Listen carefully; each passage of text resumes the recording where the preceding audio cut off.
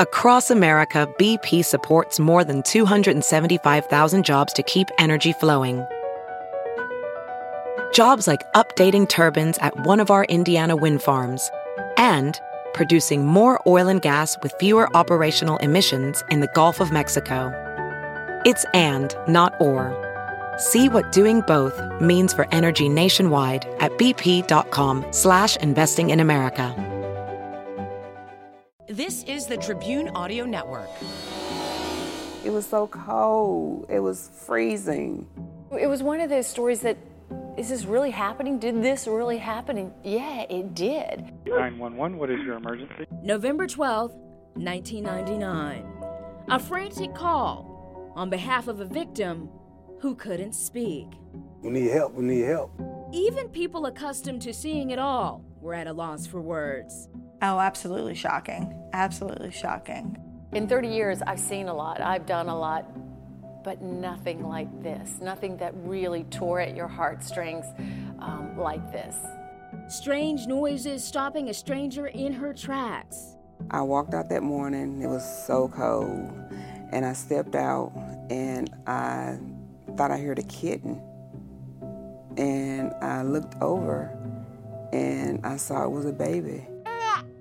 This was one of those cases where nobody ever abandoned their babies. Nobody left their babies out in the cold in November, not knowing whether or not they were going to be okay.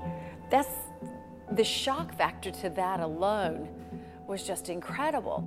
Reporters wanted answers.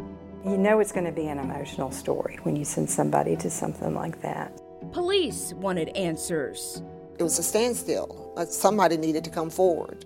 Who would do something like this to a helpless, innocent child? Because I'm pretty sure a lot of people thought it was like my son's, baby or whatever.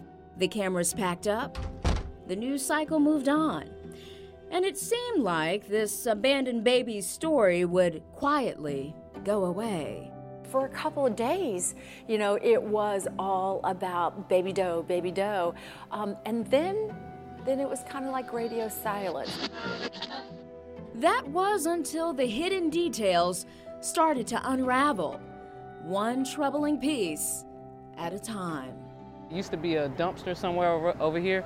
He was going to put her there or either, take her life or something because he didn't want it to be out. I'm Fox 8's Natalie Wilson with the Tribune Audio Network. In this series, we put the pieces of a 20-year mystery together as we ask, what happened to Baby Doe? The first full episode drops on June 13th. Tell your friends and subscribe wherever you get your podcasts.